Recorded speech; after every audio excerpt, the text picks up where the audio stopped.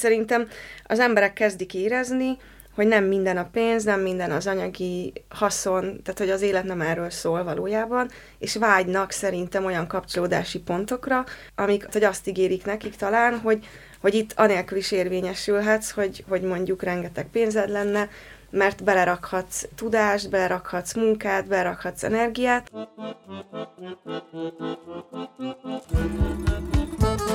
Képzelj el egy várost, ahol van közösség, ahol van akarat, ahol van kultúra. Ahol közösen gondolkodhatunk és tervezhetünk, hozhatunk létre közös erőforrásokból valami újat, eredetit. Együttműködve, egymásba karolva, a világra nyitottan. Ez a hely már létezik.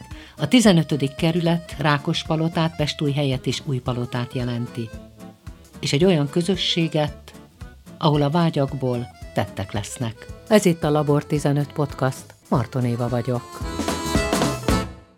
KözMű, Közös Műhely szövetkezet egy különös, alulról szerveződő kézműves műhely, mely érzékenyen reagál társadalmi, szociális, közösségteremtő kérdésekre. Műhely, inkubátorház, ernyőszervezet, közösségi tér, brand, alkotói függetlenséget biztosít. Egy különös vállalkozás alkotó tagjaival, Holánszki Rékával, az alapítótaggal és Nagy Kata tájépítéssel beszélgettünk részben egy közelmúltban átadott közösségi tér, játszótérről, részben pedig a műhelynek a létrejöttéről, filozófiájáról, meg arról, hogy hogyan is működik. Én Marton Éva vagyok, a Labor 15-öt hallgatják.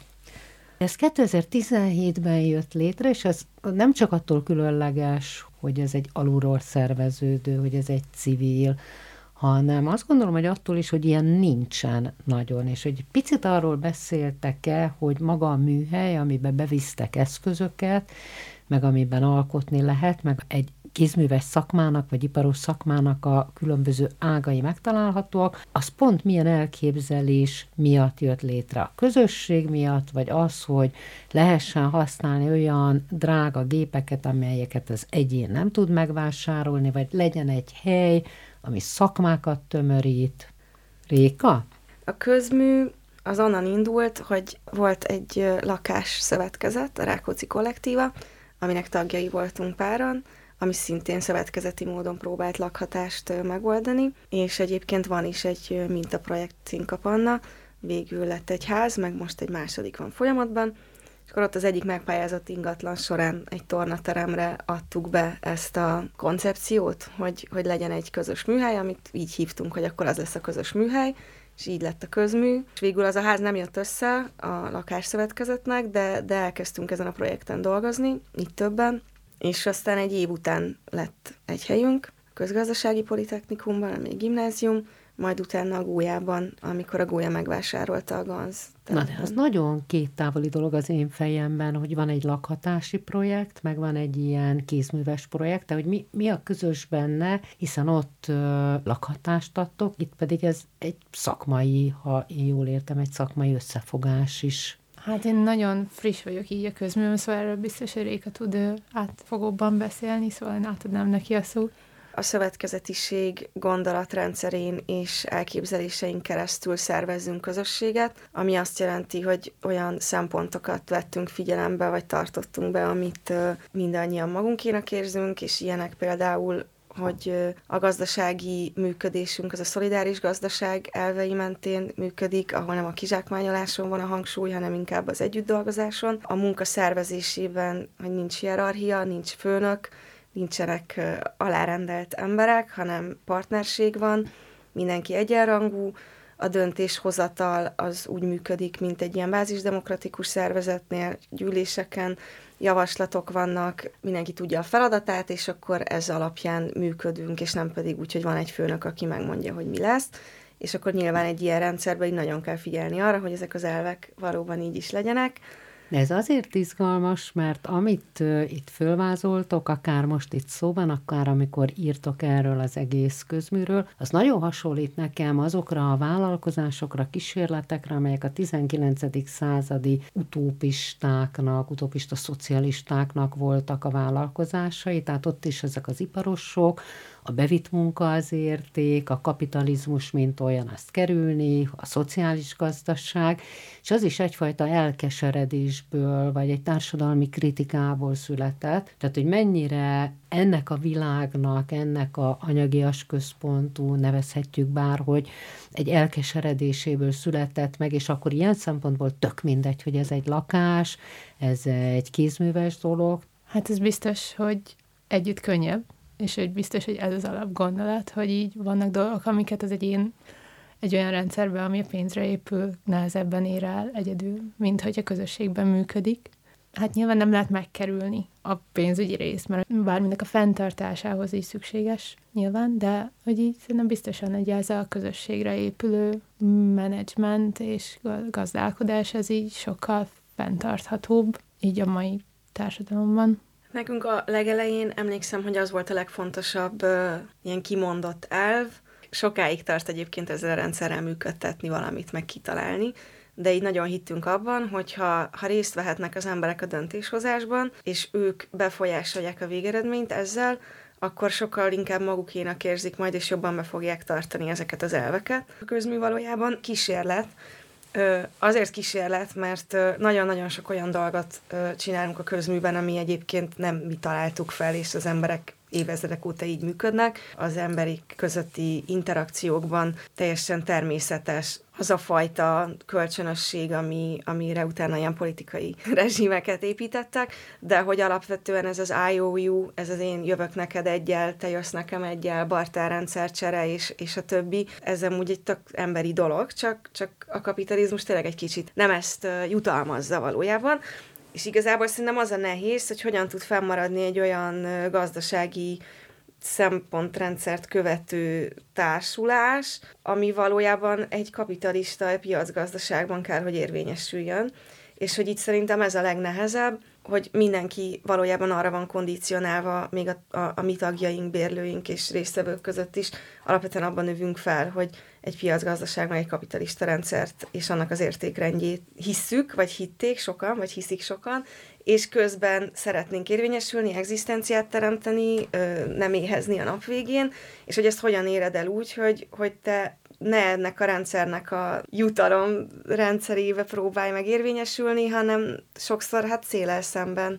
Hát nekem a közmű egy olyan lehetőség volt itt Budapesten, ami megengedte azt, hogy a rendes munkám mellett ne kelljen a teljes energiámat belefektetnem abban, hogy kreatívan tudjak szintén egy másik vállalkozásba úgymond belefogni, mert én szitanyomó műhelyben kezdtem el tulajdonképpen kísérletezgetni szintén, így grafikával egy évet tulajdonképpen, és azóta ez egy kicsit így beindult, és ennek így tökre örülök, de hogy az így tök szuper volt, hogy volt egy lehetőség, ami egy ilyen átfogó, többféle alkotóval, csak így azáltal, hogy így azt mondtam, hogy jó, szeretnék én is itt így lenni, dolgozni veletek, meg beletenni plusz energiákat önkéntesen tulajdonképpen a műhely működésébe, azzal így kinyílt egy ilyen új ajtó, és így bele tudtam folyni ezekbe a közösségekbe, amik így alkotói műhelybe, és az emberekkel így könnyebb volt kapcsolatot teremteni, és ez is egy ilyen fontos pontja annak, hogy az ember el tudjon indulni tulajdonképpen így a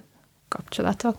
Az egyik, ami eszembe jut, hogy kell mellette egy olyan munka, hiszen Kata is ezt említett, hogy a másik munkája mellett, ameddig ez nem indul el úgy, hogy ebből megélni is lehessen, addig az ember fenntartassa magát. Tehát, hogy ez egy második terepe az embernek. A másik pedig az, hogy amikor nagy válság van, legyen ez gazdasági, politikai egyebek, akkor nagyon érdekes, hogy ezek legyen az kommuna a 70-es években, legyen az szívességbank a 80-as években, ami hasonló módon mindenki bevitte a maga tudását, és azt cserélődött. Tehát, hogy a válságok termelik ki ezeket a gondolatokat? Szerintem a válság az a 150 éve tartó kapitalizmus, hogy szerintem csak eljutottunk most arra a pontra, mostanában, hogy ez egyre népszerűbb gondolat, hogy elkezdtük kritizálni ezt a gazdasági formát, mert kiderült, hogy nem működik.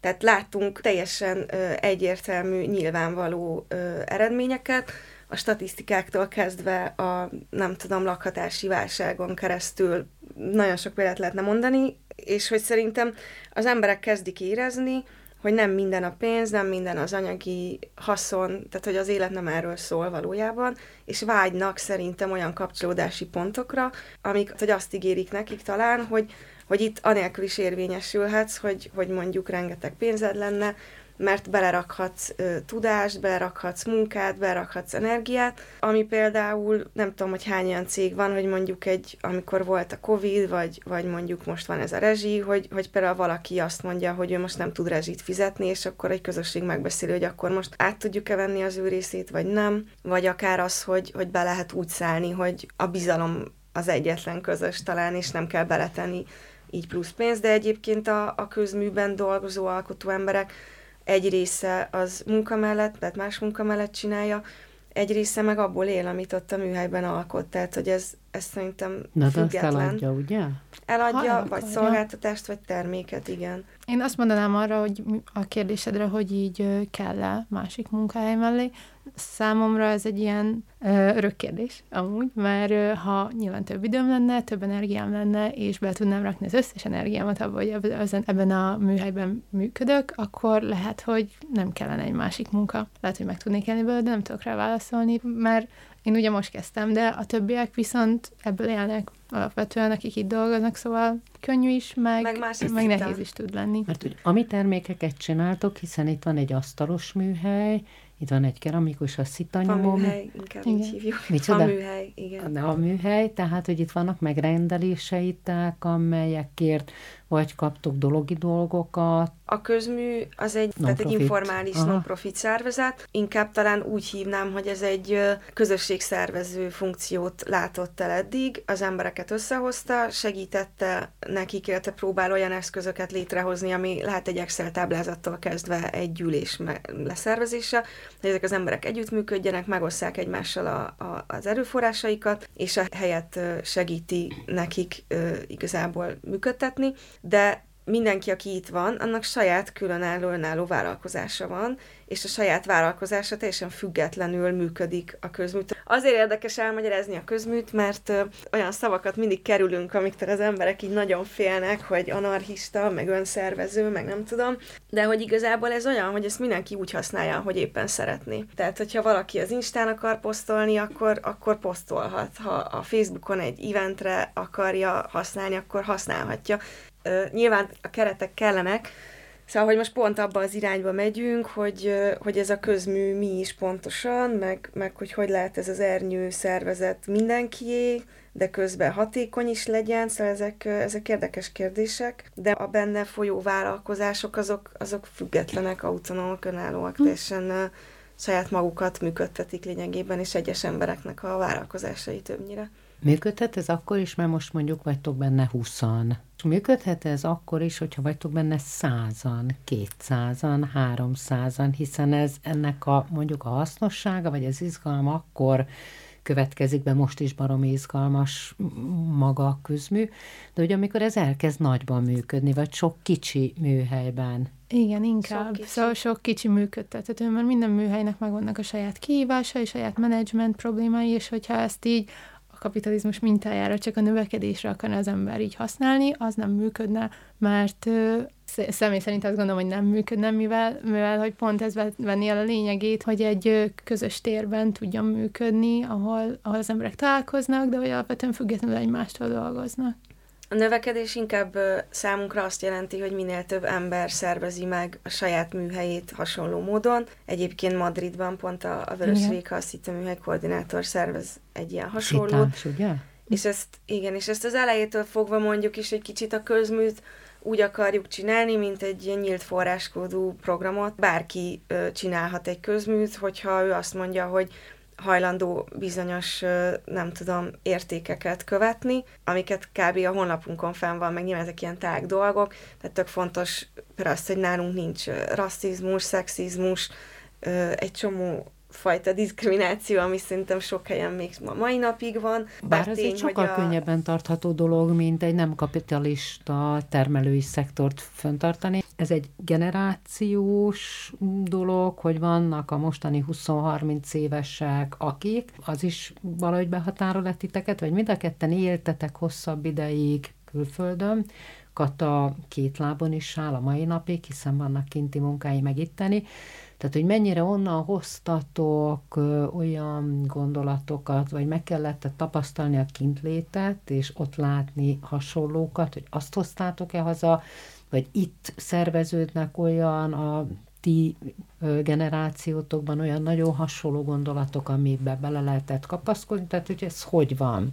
Én 5 évet töltöttem kint Angliában, és amúgy még pár helyen így Európában az utolsó pár évemet, és alapvetően, amikor visszajöttem, akkor keresni kezdtem azokat a kezdeményezéseket, amiket ott tapasztaltam, és nyilván az is benne van, hogy amúgy főleg így ez alatt az idő alatt nem voltam itthon, tehát nem is tudtam részt venni ezekben a dolgokban úgy, vagy nem nagyon lefogalta az, hogy így tudjak így előre haladni ott az életemben, és emiatt így nem volt annyira kapcsolatom ilyen helyekkel Magyarországon, de hát persze ekkor alakult tulajdonképpen a közmű, szóval én azt gondolom, hogy ezek párhuzamosan történnek így a világban, és lehet, hogy mondjuk kicsit le vagyunk maradva, mondjuk egy Angliához képest, mert ott azért nagyon-nagyon sok ilyen közösségi műhelyt láttam, meg sok helyen voltam is, és nagyon szuper programokon vettem részt, de hogy ott egy kisvárosban is simán elképzelhető, nem kell egy fővárosban lenni ahhoz, hogy egy ilyesmi így elinduljon, és viszont itt Budapesten például a közmű az egyik ilyen hely, aminek Réka ugye az egyik alapító tagja.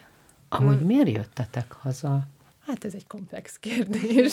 Mondjuk nem tudom, én az előző kérdésre reagálva nem tudom, hogy az volt benne, hogy én egyébként kulturális antropológiát tanultam az egyetemen. És dolgoztál abban a közegben is, ami nagyon nem ez, hanem multiknál is. Nagyon sokat. De az mondjuk segített, nem tudom, 3 évet HR-en dolgozni, munkaügy vagy jog, vagy nem tudom, vagy a kirúgott emberek felmondásait. Szóval, hogy olyan sok dologba belelát az ember, hogyha már alapból kicsit kritikus a rendszerrel szemben, akkor ezt látva csak beigazolódik mindaz, amit egyébként is sejtett, vagy sejteni vélt, vagy olvasott róla. Én Franciaországban voltam, meg New Yorkban. Nyilván az is segített, hogy ott voltam 12-ben, amikor az Occupy elindult, meg a barátaim nagy része antropológus, szociológusként benne voltak ebben a mozgalomban, és akkor a kezembe adták mondjuk David Graebert, aki meg egy anarchista antropológus, olyan dolgokról írt, amiről itthon nem annyira beszéltünk, de közben meg tökre aktuális igazából. De Franciaországban is tele van, meg New York is tele van infoshopokkal, amik itthon így nem annyira vannak, de szerintem a Gólya például pont egy ilyen közeg volt akkor, és akkor én hazajöttem, nagyon kerestem ezt a közeget, és így is kerültem el így közelebbi viszonyba velük, meg akkor a közmű is kb. Olyan emberekkel kezdtük el ezt csinálni, akik mind ilyen hasonló háttérrel, és hogy miért jöttünk haza, vagy én nem tudom, nyilván én 1,5 év után gondoltam arra, hogy nem kellett volna hazajönni, de aztán azóta is itt vagyok. Ez egy jó kérdés, hogy mi egyszerűbb egy olyan helyen csinálni valamit, ahol már így gondolatilag előrébb vannak, mert rájöttek, hogy nem működik, vagy egy olyan helyen, ahol meg még nem mentek annyira mélyre. Nekem ez volt az elképzelésem, hogy Magyarországon könnyebb lesz megváltani a világot, mert itt még nincsen 50 évnyi más volt, de hogy, és nem tudom, ezenben az én fejemben folyamatosan így ugrál, hogy most mi könnyebb. De azért szerintem, amikor ilyen nagyon erős propaganda van központilag, akkor mindenhogyan nehéz új gondolatokat behozni. Én egyedül abba bízom, hogy ez egy ilyen univerzális emberi igény szerintem ma a világban, hogy az emberek egy kicsit vágynak többre, mint amit elhitettek velük az elmúlt, nem tudom, 100 évben. Hát meg vágynak másra, mert hogy például a te pályád is, meg Kata pálya is azt mutatja, hogy mennyiféle ajtó, ha már az ajtó hasonlatot használtátok, nyílhat még az ember életében, hiszen te elvégezted az asztalosságot, most az én baráti körömben nem 1, nem 2 vannak, akik egyszer csak, talán mert van egy vágy az anyag iránt, vagy a kézzel csinálás iránt, vagy nem tudom mi iránt. Egyszer csak ott hagyták azokat a szakmáikat, amelyek hát hasonlóan, mint te valamilyen más állásban voltak, és valahogy közelebb kerültek a természethez, a természetességhez. Tehát ez is volt benne, hogy nem csak abból van kiábrándulás, hanem egyszerűen mindazokból, amit tanul az ember, és nem úgy tudja hasznosítani, ahogy gondolja, és akkor egyszer csak marad egy út ahhoz, hogy kézzelfogható dolgokat csináljon, mert annak van eredménye. Hát nagyon ajánlom, a Graebernek van a Bullshit Jobs, ami nem tudom mi magyarul, de szerintem ezt érdemes elolvasni. Pontosan ezt írja le, amit most elmondtál. Én nagy forradalmán voltam 28-29 évesen, és azt gondoltam, hogy valami olyan szakmát választok, amire akkor is szükség van, ha összedől ez a világ, amit most ismerünk. És az asztalos és a kertész között vaciláltam. Amúgy most én is elkezdtem a kertben, elvégeztem ilyen parképítőt, de nem vagyok olyan nagy tudású, mint a Kata, aki ilyen szuperül összerakta ennek a parknak is egyébként, majd arról is esetleg beszéljünk. Szóval, hogy én nem akartam doktorizni, kiábrándultam az akadémiából, meg ugye a multi, hát ez egyértelmű volt, és akkor az asztalosság az egy tök politikai tett volt ilyen szempontból, hogy mi az, ami hasznos, mi az, ami mindenhol kell. Na, hogy neked korábban is tudtad, hogy van egy kézügyességed, vagy úgy van, hogy az ember azt mondja, hogy mindenkinek és van kézügyessége. Ezt akarom mondani, hogy mindenkinek van kézügyessége, és azt meg lehet tanulni. Persze, abszolút, ez egy készség. El kell hinni, hogy képes vagy rá, mert ugye nagyon, ugye amit mondtál is, hogy ez a generációs probléma, hogy az emberekbe belenevelik azt a gondolatot, hogy egy dolgot kell választaniuk, és ez az életük majd. De hogy így az ember szerintem sokkal fogékonyabb a változásra, mint ezt elmeri hinni, és nagyon sokan amúgy szenvednek pont ettől, hogy így nem találják a helyüket abba az egy dologba, amit így régebben eldöntöttek, és akkor így félnek attól, hogy így kilépjenek belőle, és egy ilyen hely, például, mint a KözMű, szerintem így tökre egy önbizalom növelést is tud adni azáltal, hogy nem egyedül kell belevágnod, hanem tudsz interakcióba lépni olyanokkal, akik már benne vannak. És ez így tökre kell, szerintem így pont azért, hogy az ember így tudja változtatni. A 15. kerületben volt egy közös projektetek, és nem tudom, hogy az hozott titeket össze, és azóta van-e kapcsolat, vagy volt valami korábbi. A 15. kerületben tehát hogy az EPRES sornak egy nagyon kis lepukkant terét felkértek rá, hogy alakítsátok át. Ez egy baromi izgalmas vállalkozás, amiből mi lett, hogy meséltek arról, én már csak a végeredményt láttam, meg fotókat arról, hogy nézett ki, mielőtt beletettétek a magatok ötleteit, munkáit és egyebeket. Tehát ez egy ilyen pihenőpark lett, játszópark lett, mozgathatóak a bútorok benne, és sok a mobilitás, és mit tud ez a tér, a maga térépítkezésével, a színeivel. Hát ez volt az első konkrét projekt, amin együtt dolgoztunk Rékával, mert előtte is így kapcsolatban voltunk, úgymond a KözMű miatt, de ez volt az első dolog, ami miatt egy beszélgetés kapcsán Réka így megmutatta így a terveket, hogy így hol tartanak, és akkor mondtam, hogy én nagyon szívesen még beszállnék én is segíteni ebben, mert eredetileg is volt róla szó, de akkor nagyon elfoglalt voltam, és én nem tudtam részt venni az teljes előkészületben, úgyhogy én csak a növénykiültetési tervnek azért az a parknak a legnagyobb érdeme. Nehogy is, hát hogy így a bútorok, meg a növénykiültetés együtt teszi ki a parknak így a teljes funkcióját, meg hangulatát, összképét, arculatát. Kapcsolódik egy másik fantasztikus projekthez, a Budapest Tuninghoz, ami egy élhető várost, egy élhető fővárost képzel el, és azt gondolom, hogy a kettő kapcsolódott össze, és baromi fontos, hogy legyenek olyan pontjaink, amitől egy város a miénk lesz, mert sok esetben ez a város nem a miénk. Tehát mennyire volt ez, amikor megterveztétek, hogy egy miénk tér legyen? Hát ez volt a célja, hogy a közösségi legyen, aki ott így áthalad. Igen, tehát hogy a tervek egyébként nagyon sokat változtak az eredeti elképzeléshez képest, mert sajnos nem lehetett mindent anyagi okok miatt kivitelezni. Ugye a tereprendezés részét azt az önkormányzat magára vállalta, ami tök jó, tehát hogy elég sok mindent megcsináltak, és így többet tudtunk mi fordítani a növényzetre, meg a bútorokra, de hát ebbenek voltak ugye határi is. Tehát, hogy volt egy csomó, hogy ez egy ideiglenes tér, de hogy ideiglenes, de úgyis úgy marad sokáig. Tehát, hogy akkor úgy tervezni, hogy ideiglenes is, meg nem is. Igen, ez egy átmeneti hasznosítás, egy pop-up park úgymond, és van ebből most pár frissebb kezdeményezés is Budapest szerte, de hogy ez azoknak a területeknek, amik csak úgy így vannak a városban, tulajdonképpen így elfelejtve, ezeknek egy ilyen mondjuk város tulajdonában van, vagy magánkézben van, igazából minden ettől is függ. Ezeknek egy ilyen nagyon jó visszacsatornázása tulajdonképpen a városi közösségek életébe. És egyébként ez a kerítés nélküli, meg hogy mozgatható, ez például tök fontos, ezt egyébként a Vajó indította el, a Város és Folyó Egyesület. Ők a Dunapart, meg a Dunának a folyó visszacsatolása a városhoz, meg elég sok mindent csinálnak, nagyon izgalmas projektjeik vannak, és egyébként én dolgoztam velük korábban, ilyen építéseken, és ők pont ezt mondták, hogy ez a lényeg, hogy mozgatni lehessen, mert a tér akkor tud úgy alakulni, ahogy éppen akarják az emberek, és egy kicsit hagyni az embereket kitalálni, magukévá tenni a dolgokat, hogy akkor ő most körbe akarja rakni a padot, egy körbe, vagy félkörbe, vagy egymástól messze, vagy összetolva.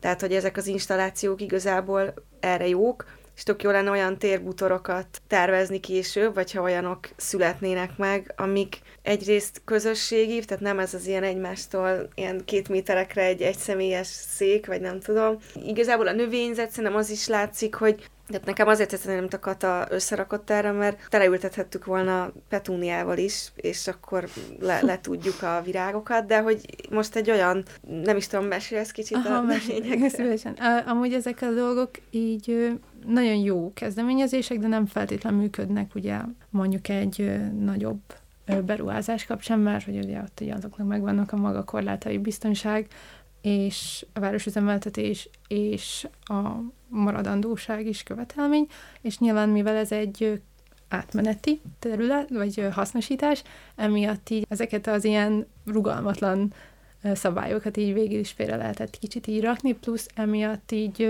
könnyebb is volt a kivitelezést véghez vinni. Hogy ezekre is szükség van, mert az emberek így nyilván szívesen játszanak, úgymond egy olyan területen is ezekkel a dolgokkal, amik... Szóval így szeretnek az emberek kilépni ezekből a megkötöttségekből, és így értékelik is szerintem, és ez így nagyon jó. Valószínűleg ez a legnehezebb a gondolkodás átállítása, tehát egy olyan országban, ahol a legtöbb iskolában még egymás mögött vannak a padok, és mindenkinek a hátát nézi, ahol még nagyon sok fölösleges szabály van, ott szerintem ennek a gondolatisága a legfontosabb. Tehát ez iszonyú jó, hogy van egy tér, de hogy azt gondolom, hogy ez egy olyan elindított labda, vagy odagurított labda, hogy élj a szabadságoddal, kezdjél valamit a szabadságoddal, tehát hogy mennyire ennek az ügye a fontosabb. Igen, mert egyébként ez tök érdekes, hogy elkezdték annyira, hogy ugye nagyon védjük a személynek a biztonságát, és ennek az elérésé véget létrehozunk olyan szabályokat, amikkel elvileg a te biztonságod, meg hogy te ne legyen, nehogy kiessél az ablakon, meg nehogy elüssön a vonat, meg természetesen ilyen milliós nagyságra, de kellene ilyen szabályok. De közben meg az ember egy kicsit elmegy délebre, amit ugye balkánoznak, olyan helyekre, ahol igen, van káosz, vannak olyan helyzetek, amikor nem működik emiatt valami, de közben sokkal nagyobb szabadság is van. Valami olyasmit csináltok, mint a művészeti szénának nagyon szabad, független társulatai. Tök jó lenne egy kicsit úgy elképzelni szerintem magunkat, hogy alapvetően az ember az így nem hülye, meg nem akar rosszat egymásnak, csak ha arra kondicionáljuk, meg elvesszük tőle a döntés lehetőségét, akkor valóban nem fog szabadon dönteni, és nem fog mérlegelni. De hogyha minél több infót adunk neki, meg minél több lehetőséget, és alapvetően azt jutalmazzuk, hogy ő egy közösség része, mert ez a közösség megtartja őt, és bátorítja őt, és hozzáad valamit, akkor ő nem akarja ezt a közösséget majd tönkretenni. Bár ezt mondják, mert ugye ezt tanították meg nekünk, hogy az ember úgy működik, hogy a lehető legkevesebb befektetésre a legtöbb hasznot húzza. De hát nem így működünk. Tehát, hogy amikor segítünk a nagymamának, vagy a szomszédnak, alapvetően az ember szívesen ad, meg szívesen segít. Szóval, hogy szerintem egy kicsit azt kéne átírni, amit így magunkról képzelünk, és új alapokra helyezni ezt az együttműködést, meg az életet, csak nyilván ez rohadt nehéz, mert tehát ez nem egyik napra a másikra megy. És hogy te is mondtad, az iskolarendszeret ugyanúgy néz ki 100 éve a tanterem, ami egy vicc.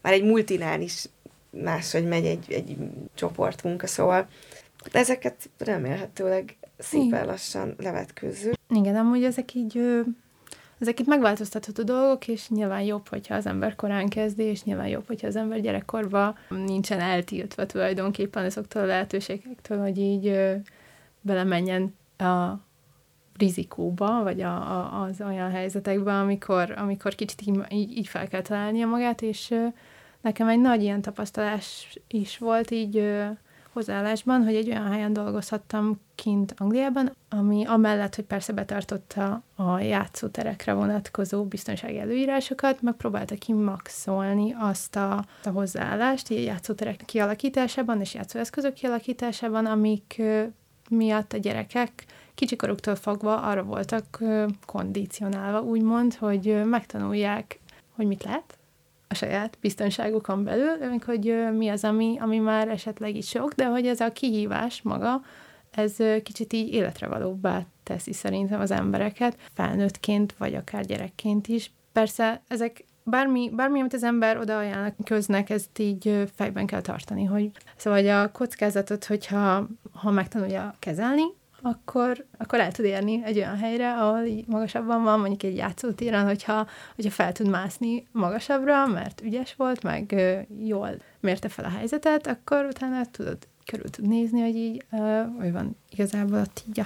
Tökre korlátozó alapvetően, hogy ahogy így mondjuk így a gyerekekhez hozzáállunk nagyon sokszor, vagy ahhoz, ahogy az ember felnő, és ez látszik is amúgy abban, ahogy mondjuk így a tereinket szervezzük, vagy a szolgáltatásokat nyújtjuk alapvetően, hogy így nem bízunk az emberekbe, nem bízunk egymásba, és emiatt így nagyon bekorlátozzuk. Mert úgy élünk, ahogy a tereinket szervezzük, különben ez attól is egy izgalmas vállalkozás, hogy ebben rajtatok kívül nagyon sok résztvevője volt, ami lehet egy nagyon jó példa az együttműködésre, de azért biztos vannak nehézségek, benne volt a csokonai non-profit, hiszen ők pályázták meg ezt a Budapest Tuningon, benne volt az önkormányzat, benne voltatok ti. Mennyire volt nehéz, hogy ennyi félét kellett szem előtt tartani, vagy ennyi félének kellett összesimulnia? A BME is benne volt, mert a terveket a BME-nek a nyári építőtábora, meg van egy ilyen féléves kurzus, és azok inspirálták.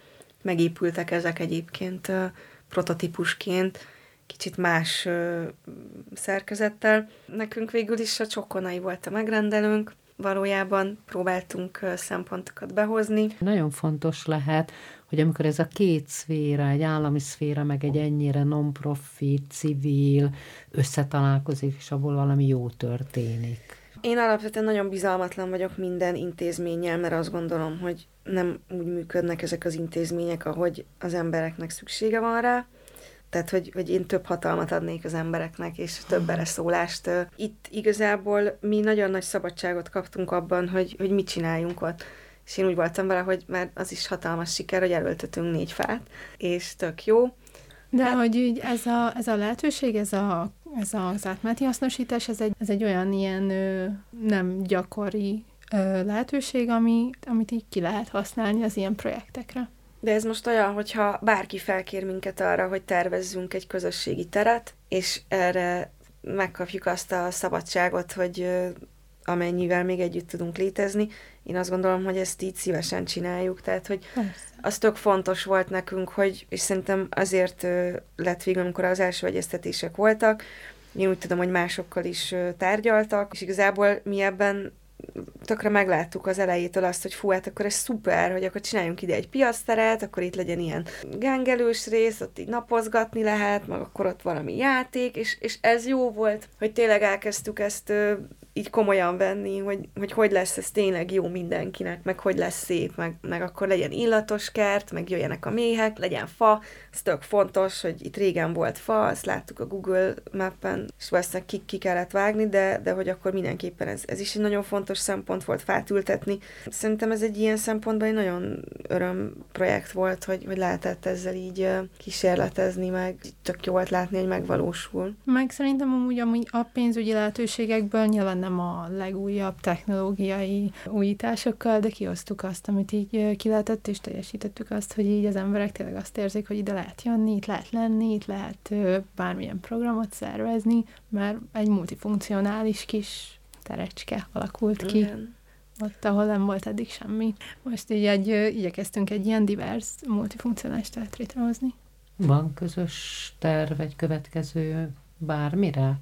Jelenleg nincsen konkrétum, de ha van, én nagyon szívesen dolgoznék a Katával, mert szerintem szuper volt az a munka. Igen, amúgy teljesen gördülékenyen mentek a dolgok, meg mind a ketten így hozzátettük, amit tudtunk, és kiegészítettük egymást tulajdonképpen, ami így kell ahhoz, hogy egy köztér létrejöjjön, annak a szakmai tudása megvan.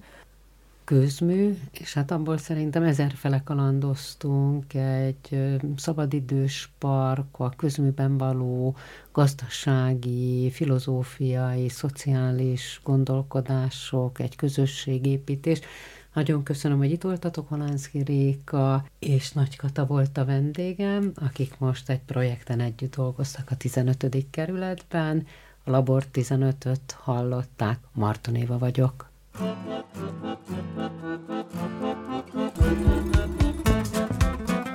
Egy város, egy városrész mindig több, mint pár utca, épület vagy park.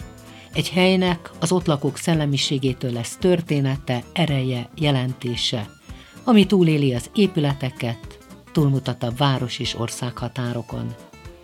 Egy kerületet az ott élő emberek és a gondolataik tesznek nagyjá. Nyissunk együtt az újra. Ha tetszett a műsor, kövess be a Labor 15 podcastot a lejátszódban, hogy ne maradj le egyetlen epizódról sem. Szerkesztő műsorvezető Marton Éva.